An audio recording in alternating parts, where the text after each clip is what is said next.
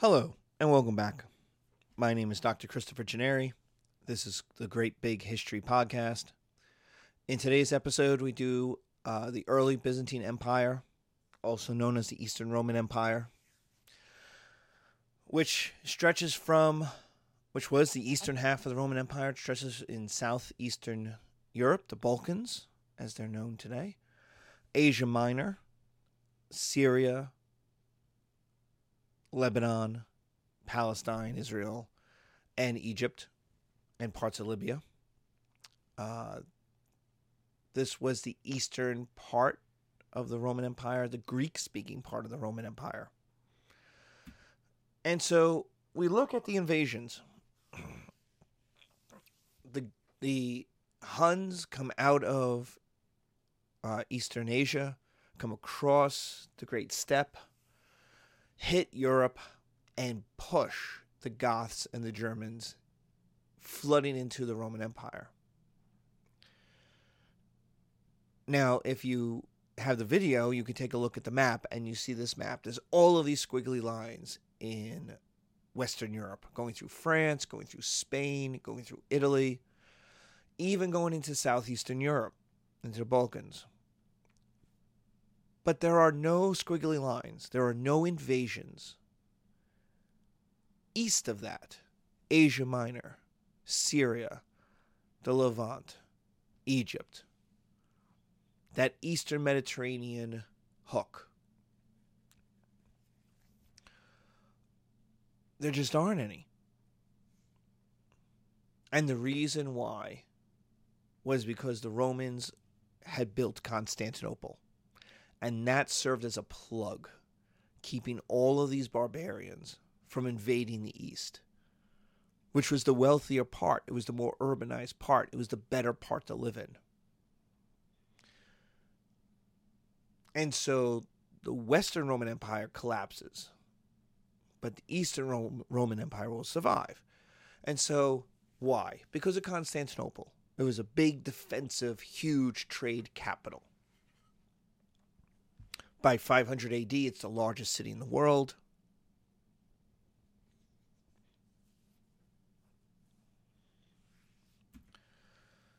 The second thing is, the East was more Christian than the West was. They had Christianity grew up in the East. It comes out of Palestine. It comes out of Israel. St. Paul is in Asia Minor. He is in Greece.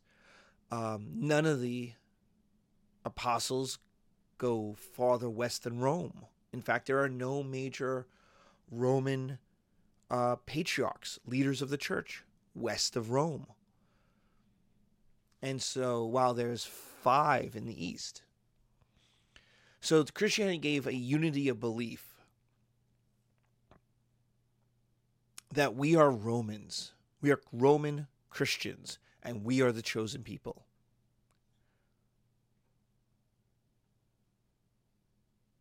And that will survive the collapse of the West. It's not that the Western Christians didn't believe this. It's that this unity of belief is going to hold the East together longer. Finally, 3, the Eastern Roman Empire survives because they're Roman. So they're Roman, they're Christians, and they're urban. They're Roman. They're inheritors of Greek and Roman knowledge, which gives them an advantage against barbarians.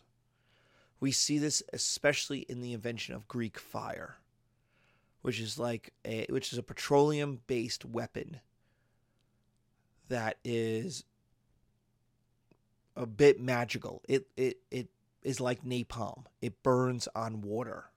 Being petroleum-based, it floats on water, and it burns everything. So they invent that. So they're the inheritors of Greek and Roman knowledge, of Greek and Roman science, of Greek and urban legends and stories and myths. And that gives them this advantage against barbarians. 476 is seen as humiliation that the Romans have to redeem. See, we talk about the fall of the Roman Empire in 476, but that's really only half the Roman Empire. It's only the western half. And plenty of people were waiting for the eastern half, the emperor in the east, to come and save them. It's not like in 477, there's no more Romans. We see this in the language. Spanish, French, Italian are all Latin-based. So they hold on to their culture. They're waiting. And the people in the East see this as a humiliation. How could our empire, the greatest empire in the world, be destroyed by a bunch of forced barbarians? We have to undo this. So in the 500s, we get a recovery. The empire strikes back. Da, da, da, da, da, da, da, da, da, da. In the form of Justinian. Justinian is from 527 to 565. You could spell his name Justin, Justin. Justinian is from 527 to 565. So for the first time in a long time, we finally have gotten an emperor who's in charge for a while. Remember the 3rd century collapse where we have emperor after emperor after emperor. We actually had 25 emperors in 26 years. We had all of this instability. Finally, we get a real emperor for a real amount of time. And it's important because Justinian, I like Justinian. Historians like Justinian. Why? Because he's really the last Roman emperor. He's the last one that looks and acts like a Roman emperor. All the emperors after him will speak Greek. And especially the emperors after the 630s, with the conquest of North Africa and the Near East by the Muslims, by Arabs, Justinian, and to a lesser extent, Heraclius, who comes a couple of guys later, are the last to rule over something that looks like the Roman Empire, that acts like the Roman Empire, that thinks like the Roman Empire. After them, after Heraclius, really, Heraclius is kind of the coda. Defeats Persia in a war that went on for hundreds of years, but lost to the Arabs. And Heraclius is the last guy to rule over something that looks like the Roman Empire. So Justinian has the goal of remaking the Roman Empire. And so Justinian will wage war, as Roman emperors do. He will invade Italy, Sicily, North Africa, Spain, conquer them all. Now he conquers the eastern part of Spain, the part connected to the Mediterranean, connected to the water. But for the first time in 200 years, 300 years, we have a Roman Empire stretching from the Atlantic to the Euphrates. So Italy, including Rome, Sicily, North Africa, including Carthage, are now Roman again. The big 3 cities are again Roman. And that's huge. Now, Justinian can't Rome was not built in a day. Justinian can't conquer the entire Roman Empire in even his lifetime. But it's a good start. So, if you look on the map, it's the stabilization of Greece and the Balkans, the conquest of Sicily and Italy, the conquest of North Africa and centered on Carthage, and then southeastern Spain. We again get a Roman Empire looking like a Roman Empire.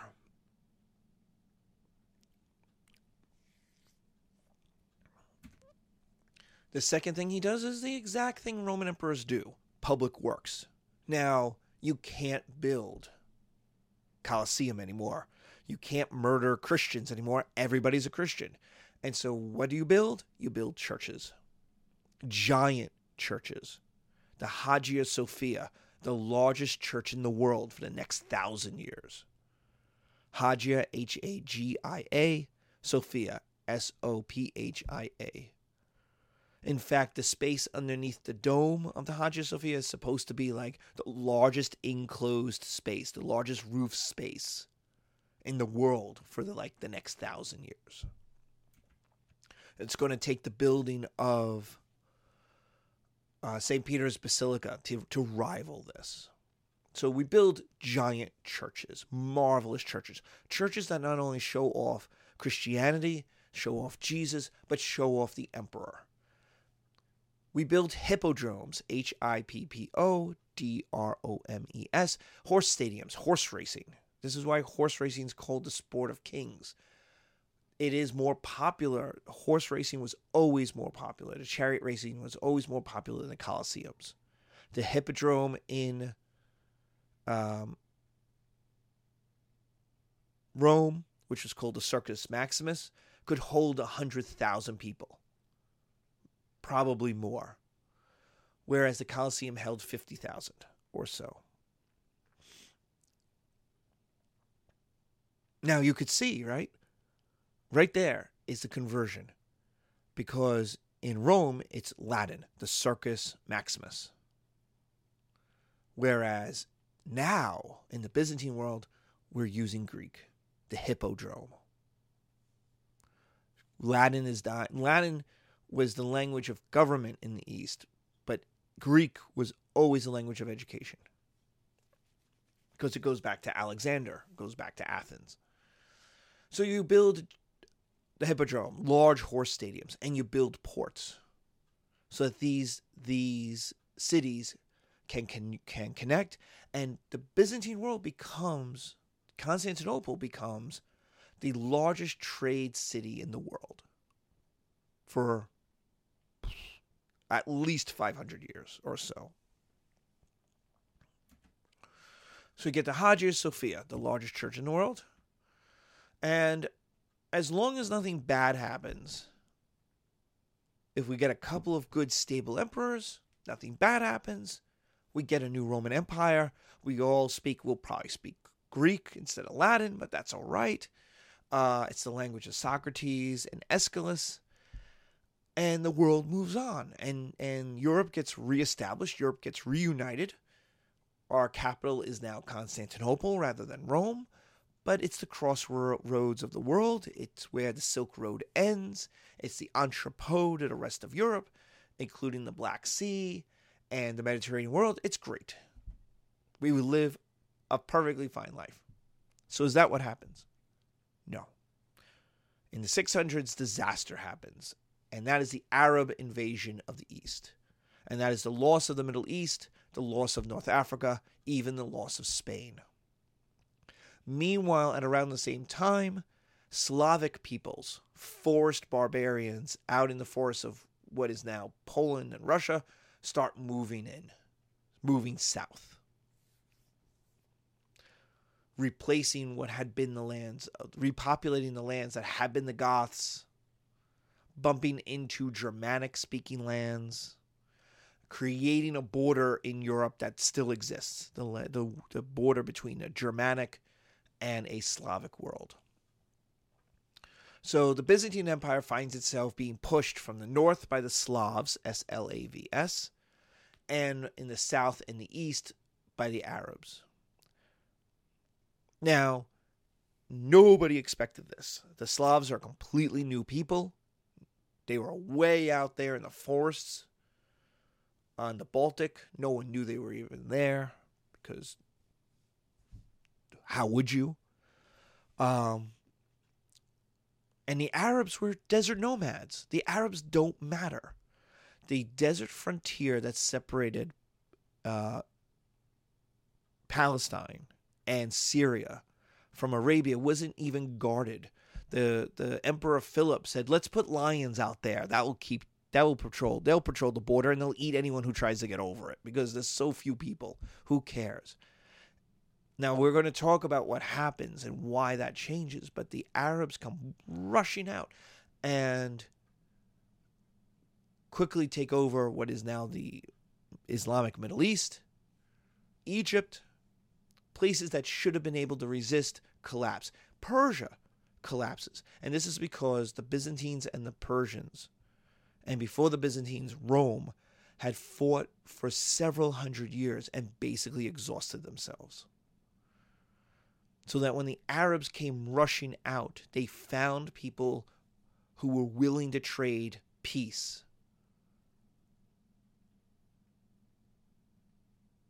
for control. They found people in Persia and in the Middle East, in the Byzantine Middle East, willing to make a deal. The Arabs will eventually conquer all of North Africa, jump across to Spain. They'll even invade Sicily, Sardinia, and Corsica. All basically everything Justinian reconquered except for Italy. But meanwhile, at the same time, there's an increased push by Germanic peoples, the Lombards. The Slavs are coming in and pushing on the Danube. The Byzantine world is under stress and wasn't really in a position to respond. And one of the reasons it's not in a position to respond, not only was it exhausted by the wars with Persia, was there was a giant plague that came through at the end of Justinian's reign that probably killed about 25% of the world as it came from Asia into Europe. The death toll is probably about 25%.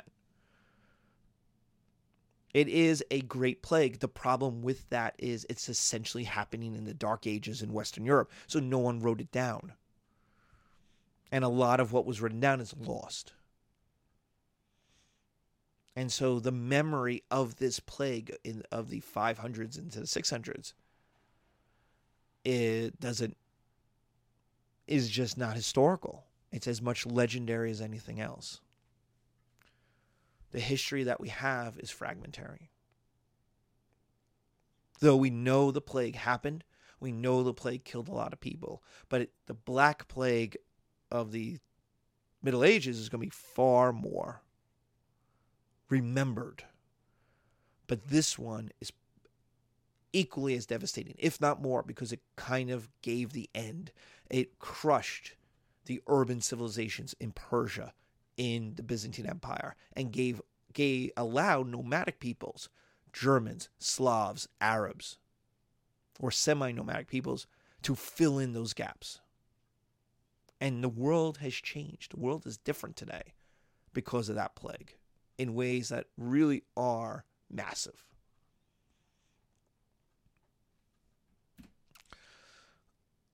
The Arab invasion is a trauma to the Islamic world, to the Byzantine world. Why? We're God's chosen people. We're Roman and we're Christian. We got Jesus. We not only have Jesus, we got Christ Pantocrator, the Christ the all-powerful. He is on our side. And here come the Arabs, desert nomads. Nobody. Insignificant. 2, they're Muslims. Why does that matter? They claim that their knowledge of God is better than our knowledge of God. Their version of our God, Allah, they claim is more up to date, is better, is truer than our understanding of Jehovah.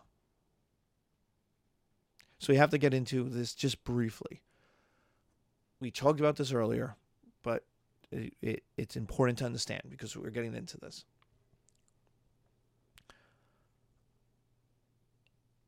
Most monotheistic people follow what's called the Abrahamic tradition, meaning their God, their one super God, is the God of Abraham. That means Jews, Christians, and Muslims all believe in the same God.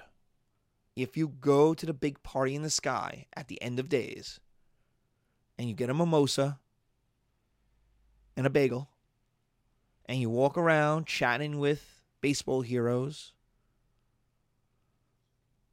and eccentric artists, and you see a man, a woman, an animal, a potted plant, wearing a name tag. Hi, my name is Yahweh, Jehovah, Allah. That being is the big guy. That being is God. That being is transcendental, can be whatever that being wants. Wants to be a plant, he could be a plant. Doesn't have to be anything. It's beyond understanding. My point is that it's the same God. Allah, Jehovah, Yahweh. Yahweh is the name of the God of the Jews. Jehovah, the name of the God for the Christians.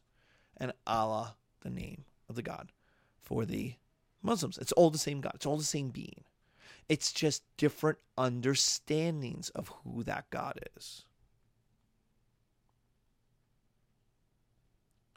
And if you read your Torah, and you read your New Testament, and you read your Quran, you get that idea. These are the same God. They're just understood to be acting different. The way I put it is how one sees a parent. I think this is a good analogy. Thomas Friedman, the writer for the New York Times, uses it as software, that Judaism is Windows 95. The first Windows looks nice. Everyone likes it. Christianity is God 2.0, is Windows XP. It's still Windows, but it's so much different, and you should upgrade. It's better. Everyone should upgrade. And lots of people do. There are some people who still use Windows 95, but lots of people take XP. And all new people who come into Windows get XP. Islam then is God 3.0. The newest, the fanciest, it's Windows 10. Could you still get by using Windows XP? Sure. Are there still people using Windows 95? Probably, somewhere. Yes. But the argument is, hey, we're the newest, we're the best, you should use us. The other way I try to describe it is how one sees a parent. Me and my brothers have the same mother and father. Have the same father. I'm the oldest. My youngest brother's the youngest. My middle brother's the middle. Do we all view my father as exactly the same? And the answer to that is no. There's similarities. But there's also differences in our relationships to that same person.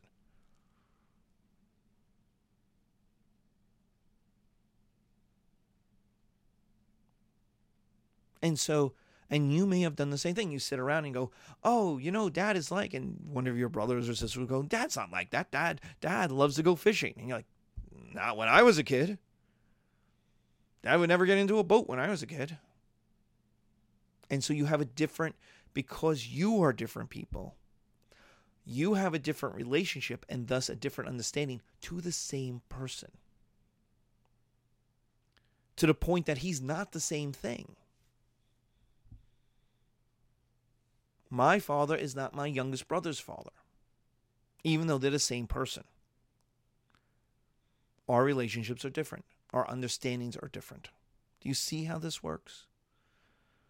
If you think about it with your brothers and sisters and how you view your parents, you kind of will see how Judaism, Christianity, and Islam all view the same God, just differently. This is why I never understand Christians who love the Old Testament. I just don't understand it. Because Christians get the New Testament, a God of peace, a God of love, a God of the Beatitudes. Why would you want the Old Testament God of punishment, of violence, of destruction, of Job?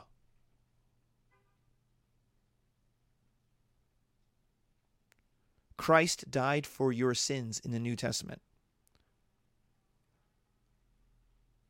God wiped out people for their sins in Sodom, in Gomorrah, in the story of Noah. So it's a different version, and I don't understand why people who go, hey, I got this nice, peaceful God, would suddenly turn around and go, hey, but that God, it's a different God. It's someone else's God.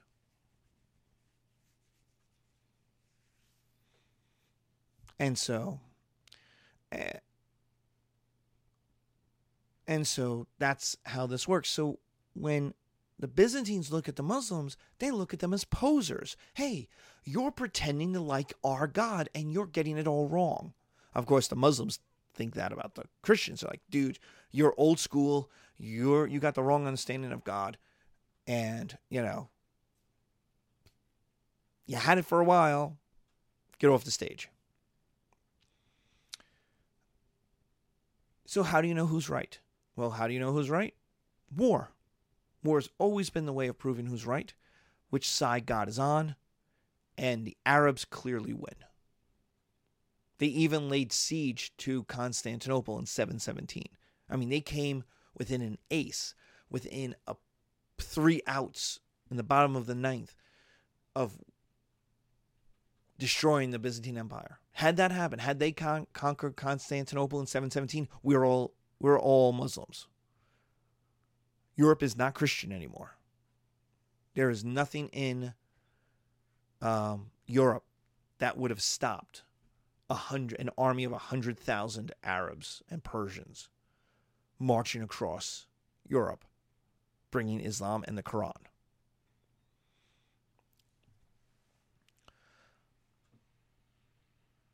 But the use of Greek fire, the use of Constantinople's huge walls saved Constantinople. They're able to beat back the Arabs. It's a big defeat. But it's like having a heart attack on the table. It is a near-death experience, and that is a trauma. The Arab conquest is a trauma. 3/4 of your empire is gone, and it's a trauma. And so the Byzantines looked around and said, what do we do? What are we doing so wrong that God hates us? That not only would God hate us, he created a new version of us to punish us.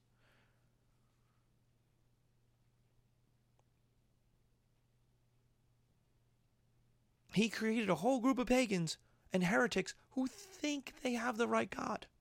Why would that happen? And they looked around and the answer was obvious. Icons. Our image of Christ Pantocrator. Icons are images of religiously significant people. The Sistine Chapel, icons. A Slavic Orthodox church, full of icons. Icons were the images of religiously important people or events. The problem with that is the second commandment specifically is against that. The second commandment says, don't have images, no graven images. No false gods, no graven images. So Judaism does not have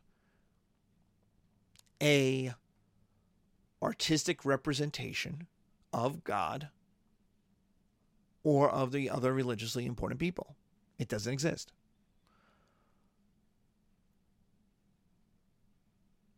Their artistic expression goes elsewhere. Romans, on the other hand, valued the representation of the body. The Greeks did too. The Platonic ideal. And so they were perfectly happy making images of their gods, making images of people in the likeness of their gods. Perfectly happy. And so Christians come along and go, you can't do that. And the Romans go, I think I'm going to keep doing this. And like, you should really be a Christian. He's like, yeah, but I'm making a statue. If I'm a Christian, I can't do that. So I'm going to keep doing what I'm doing. And so, St. Paul or some other missionary goes, okay, I got an idea. What if, like, we already got rid of the circumcision? Yeah, I like that. Okay, I know. We also got rid of the not eating bacon. Oh, I love that part. I love putting bacon on stuff. Yeah, I know. What if we also get rid of that whole graven images? What if you just don't draw Jupiter? You just call him Jesus. And the guy goes, can I keep the six-pack abs? I've already did them. And St. Paul probably says, yeah, of course. Yeah, why not? Jesus is awesome. Jesus can have six-pack abs. And, just don't worship the statue. Worship Jesus. And the guy goes, no problem. Now, people will mess this up all the time. They will give these statues, these images, symbols, religious significance.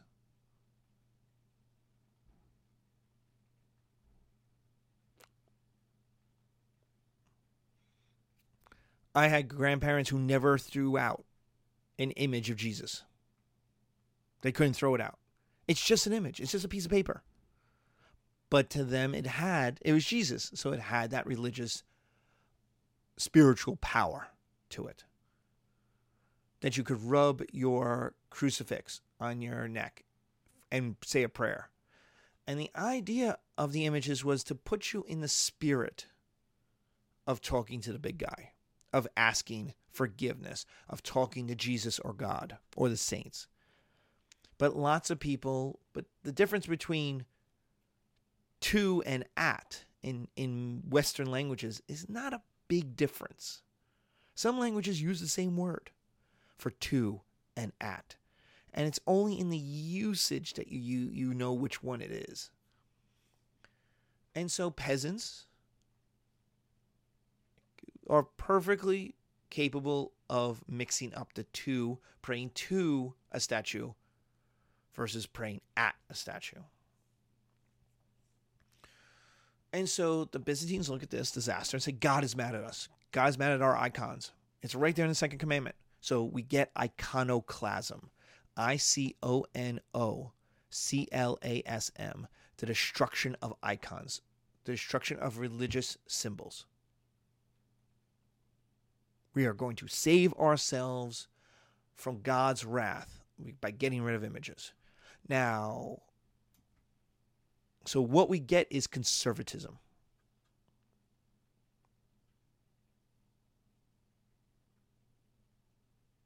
That Christianity triumphs over being Roman. Really for the first time. Up to this point, Christianity kept changing in order to accommodate itself to Romanism. Hell, even the Trinity is Greek. The Trinity is nice. Judaism doesn't have it. Like, Jesus doesn't think about the Trinity. Neither do any of the apostles. It's a Greek idea of how to rectify that God the Father and God the Son are both God, since you can only have one God. See, pagans and polytheists go, obviously there's two different gods. Obviously there's three different gods. This is exactly what Hinduism does. It starts with one creator God, and then from that comes more aspects of that creator God. And what Hinduism says is, well, obviously they're gods. Like, this isn't hard. You don't have to invent a weird-ass Greek philosophical concept and a lot of math to try to make it work. We got three gods. And so religion is now going to win. And belief is going to win. And science dies out. Science in Europe dies out. The Arab world will become the leaders of science. And then it will transfer over to China in the later Middle Ages. But science is on its way out. And it's going to be replaced by conservative religious belief. Revelation. The idea is God will let you know what you need to know. In some way, it's a take on Plato.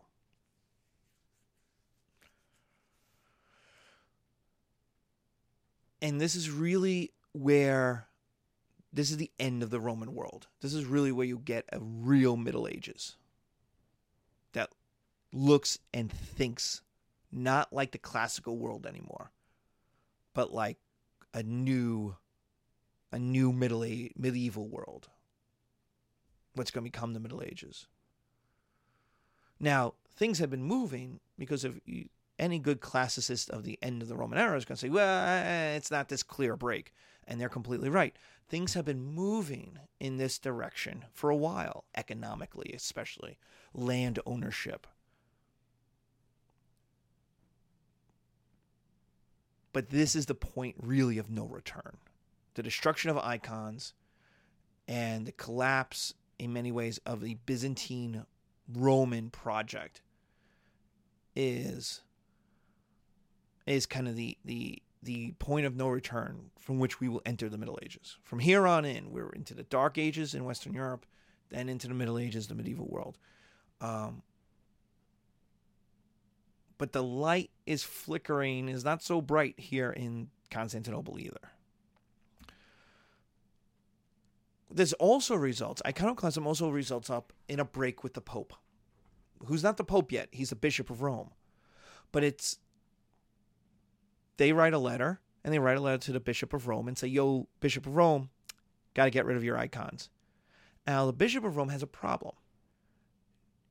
He's got Goths, he's got Germans, he's got barbarians living in his territory. And now that we're 300 years later, even people who used to be Roman aren't literate anymore.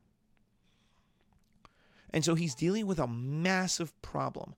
You can't give the Bible to anybody. The only educated people in Western Europe at this point are essentially the priests. And only because they needed to read the Bible. And so he gets this letter saying, you have to destroy your icons. He goes, no, I can't do that. There's no other way of converting these people. There's none. I can't hand them a Bible. They will burn it for heat or use it for toilet paper. It ain't going to work. I have to show them images. The second thing is, the God in the New Testament ain't going to work anyway. These are barbarians. These are Germanic barbarians, Gothic barbarians who have conquered the Roman Empire. They don't want a Prince of Peace. They don't want Jesus sitting on a mountain saying, blessed are the meek. That ain't a God who's going to appeal to guys who just conquered the greatest empire in the whole wide world. They want badass, kick your ass, Old Testament God type Jesus. Vengeful. Doc Martin, flaming sword in one hand, shepherd, crook in the other, because he's shepherd of the people, kicking people into hell. Very much the Christ on the Last Judgment Day in the Sistine Chapel. Badass, angry Jesus. That will appeal to the barbarians. That's a God they can get behind. Not a guy who sits Buddha-like, handing out bread and fishes, turning water into wine. Though, to be fair, the barbarians will like that idea. And so the Bishop of Rome says, no, I can't do that. And so he gets back a letter saying, well, if you don't do that, we're going to kick you out of the church. And the Bishop of Rome sends back, no, I'm going to kick you out of the church because these are images of Jesus. You know what you don't do? You don't destroy images of Jesus. Like, who are you to do that? That's crazy. So, as in any good breakup, who broke up with who? They both broke up with each other. The Bishop of Rome says, I break up with you. The Patriarch of Constantinople and the Emperor say, I break up with you. You can't quit, I fire you. You can't fire me, I quit. You have seen this happen. You've maybe had this kind of breakup. And so what we end up with is two churches. The Orthodox Church in the East and the Catholic Church in the West. We end up with a pope. Because the Bishop of Rome is the only major bishop in the West. And he says, well, I am no longer going to be the Bishop of Rome. I'm going to be Papa, the Father, Pope. So we're going to get two churches, one of which will be based on Latin. The Orthodox one will be based on Greek. They'll end up with two calendars. They'll end up with two different services. They'll end up with one has icons and one doesn't. Now, asterisk there, they bring them back in the 900s. So this fight is really about nothing. It's a fight they had in the past. They broke up, and then you realize later on it didn't really matter.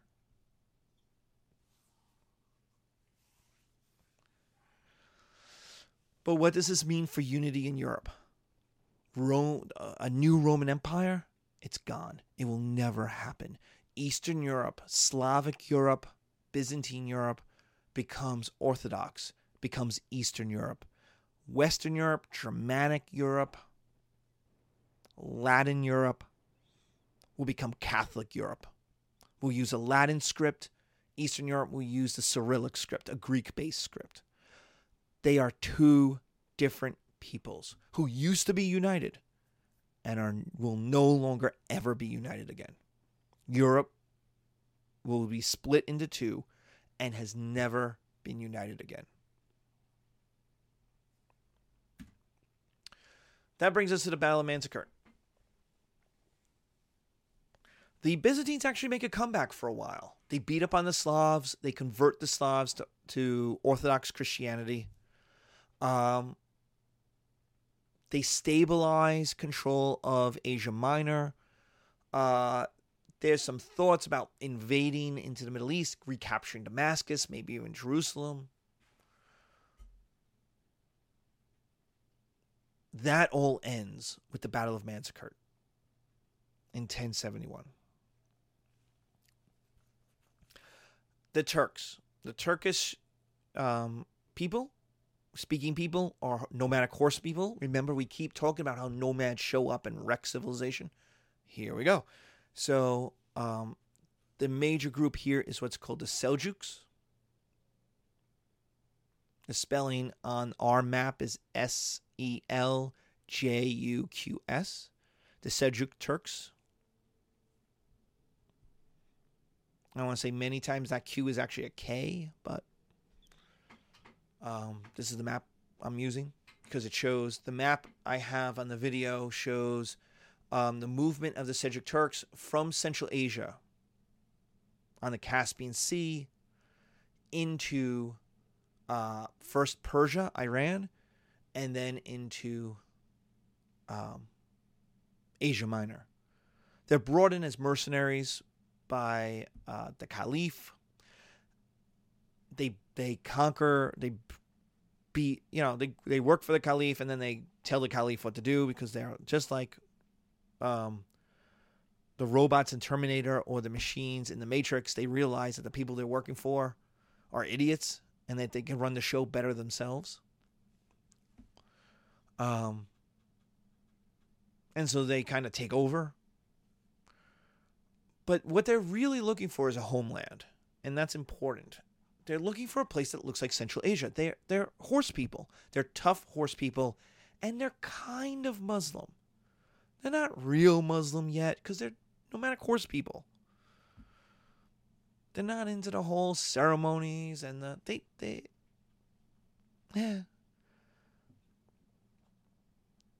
They're Muslim because you had to be Muslim to get paid by the Caliph. All right. But it's really someone else's idea. But they are Muslim. They're just not Muslim. They're not very Muslim yet. But they're looking for a homeland. And they're told, basically, that the Middle East, you can see, it's desert. There's these river valleys. It doesn't look like home at all. What they're used to is the high plateau grasslands of Central Asia. And so what they're looking for is a high plateau grassland. Turns out, that's Asia Minor. You cross over the Tarsus Mountains, and basically you get Wyoming.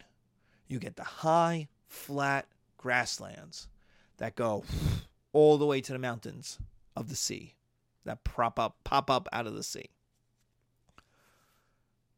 They see this and they go, home. Hey, everybody, this is home. We can get out of the desert. We can live here. Now, so they start crossing over into Armenia. They go into the mountains of the Caucasus. They're crossing over. So this is a problem of the borders. And the Byzantine Empire emperor says, okay, this isn't terrible.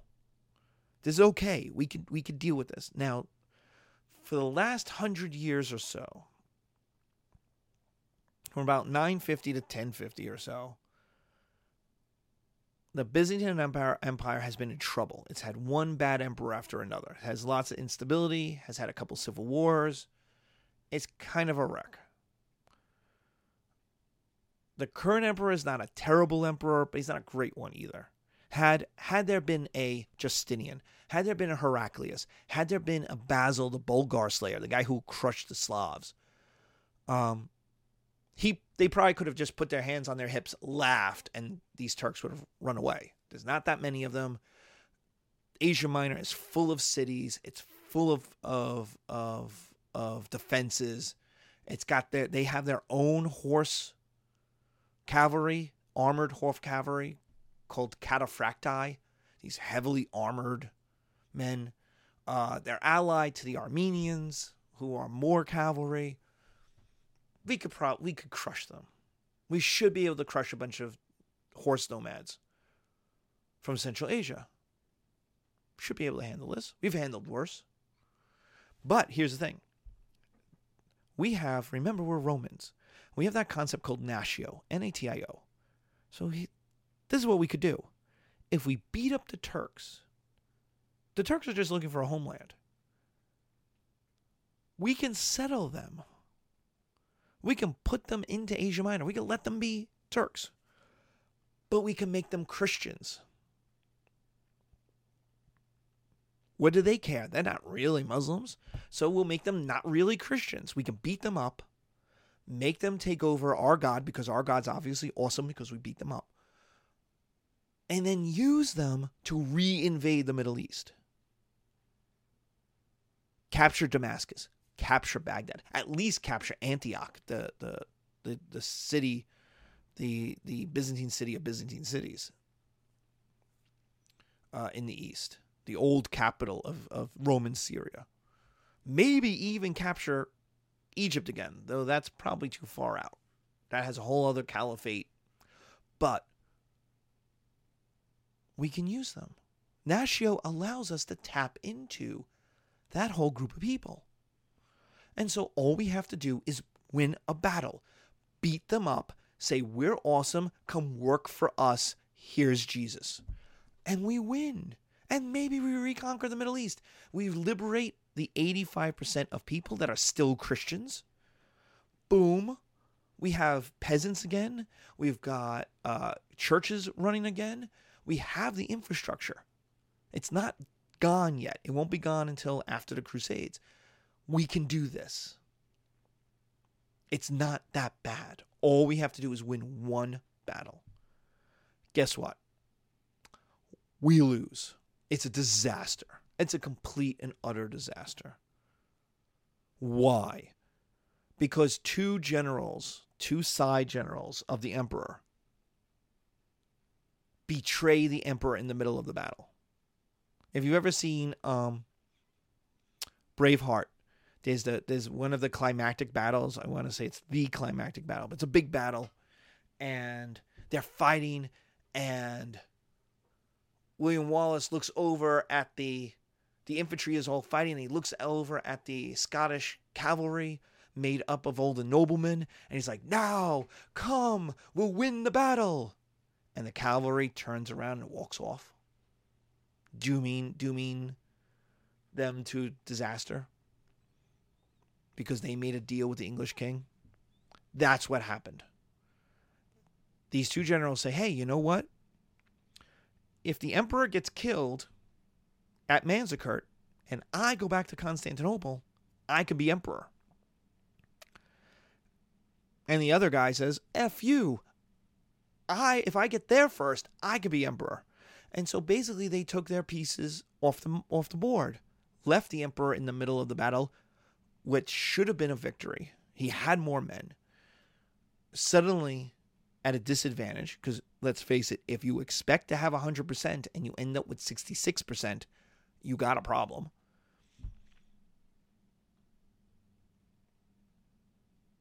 He does a fighting withdrawal in the late day. The units get separated. The horsemen come in, break everything up. Everyone goes down fighting. The emperor is killed. Now, here's the thing. That army is mostly infantry, so it walks back to Constantinople. Not the one that got killed with the emperor. They're dead. But the other two betrayers, they're walking back. The Turks have won. They're on horses. So guess what they do? They catch up to those two betrayers, and you can imagine what nomadic barbarians, nomadic horsemen, who are professional warriors, think about leaders who betray their king, who betray their chief. These are not guys they're going to make deals with. And so what do? Obliterate those two pieces. And so it's 100% loss. It's a total disaster. And it's the loss of Asia Minor to the Turks. The Turks move in. Hey, it's home. Come on in. So Turks start leaving the Middle East and moving into what becomes Turkey. The Greeks who lived in Asia Minor leave. Why? Because the neighborhood sucks now. It's like a giant biker gang moved in and beat up the cops. Well, you better get out while the getting is good. So they leave, and as they leave, the Turks move in. And so what happens is Asia Minor goes from being Greek, Christian, and urban. Greek, Christian, and urban to being Turkish, Muslim, because there's no reason to convert now, we won, Muslim, and rural, because they're horse people. They don't need all those cities. And so it goes from being Greek, which it has been for 2,000 years, since Alexander, since Homer in a lot of ways. Greek, Christian. Remember, many of these cities are the cities St. Paul walked through. Christian and urban. And it becomes Turkish, Muslim, and rural. And this is the major change. Asia Minor changes into Turkey, and this is the major change for the first time in 2,000 years. And it's only beginning to change now in the 20th, 21st century with the Republic of Turkey, whereas Asia Minor is starting to build cities again. Ankara is one. There's going to be ones on the Black Sea. Izmir. You start to see an urbanization, a modern urbanization happening in Turkey, but only in the 20th, 21st century, late 20th, 21st century, is where it's beginning to become urbanized again. It remains rural for the next 2,000 years, or at least 1,000 years, I should say. 1,000 years. It's the first time Asia Minor changes in 2,000 years, and it will remain this way for 1,000 years. Now, it remains Turkish and Muslim, but it's becoming urbanized. So what you have is a complete change in the Byzantine world. It will hold on to a little bit of Asia Minor. It has that heartland in Southeast Europe, Greece, Serbia, Bulgaria. But for the most part, Europe has been kicked out of Asia. And that's huge because the Middle East was European.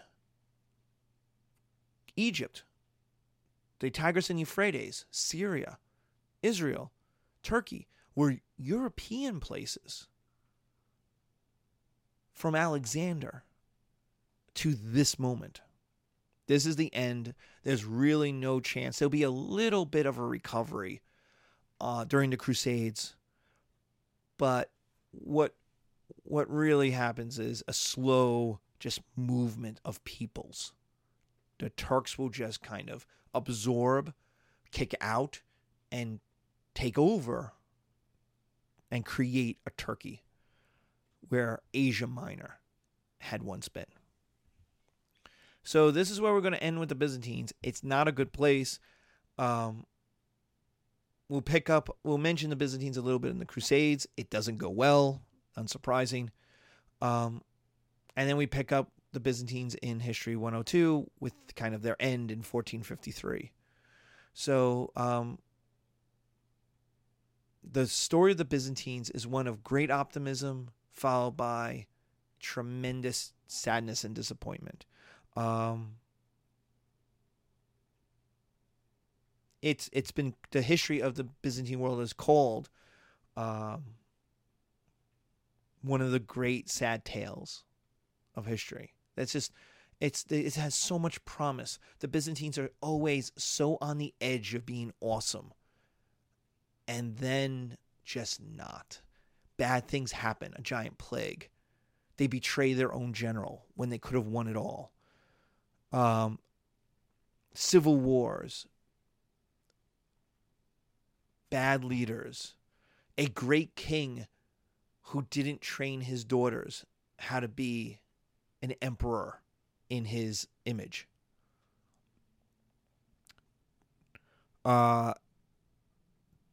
Betrayers who will sell out Constantinople and its 1,000 years of wealth to pirates and looters. It's just sad. It's just a sad tale.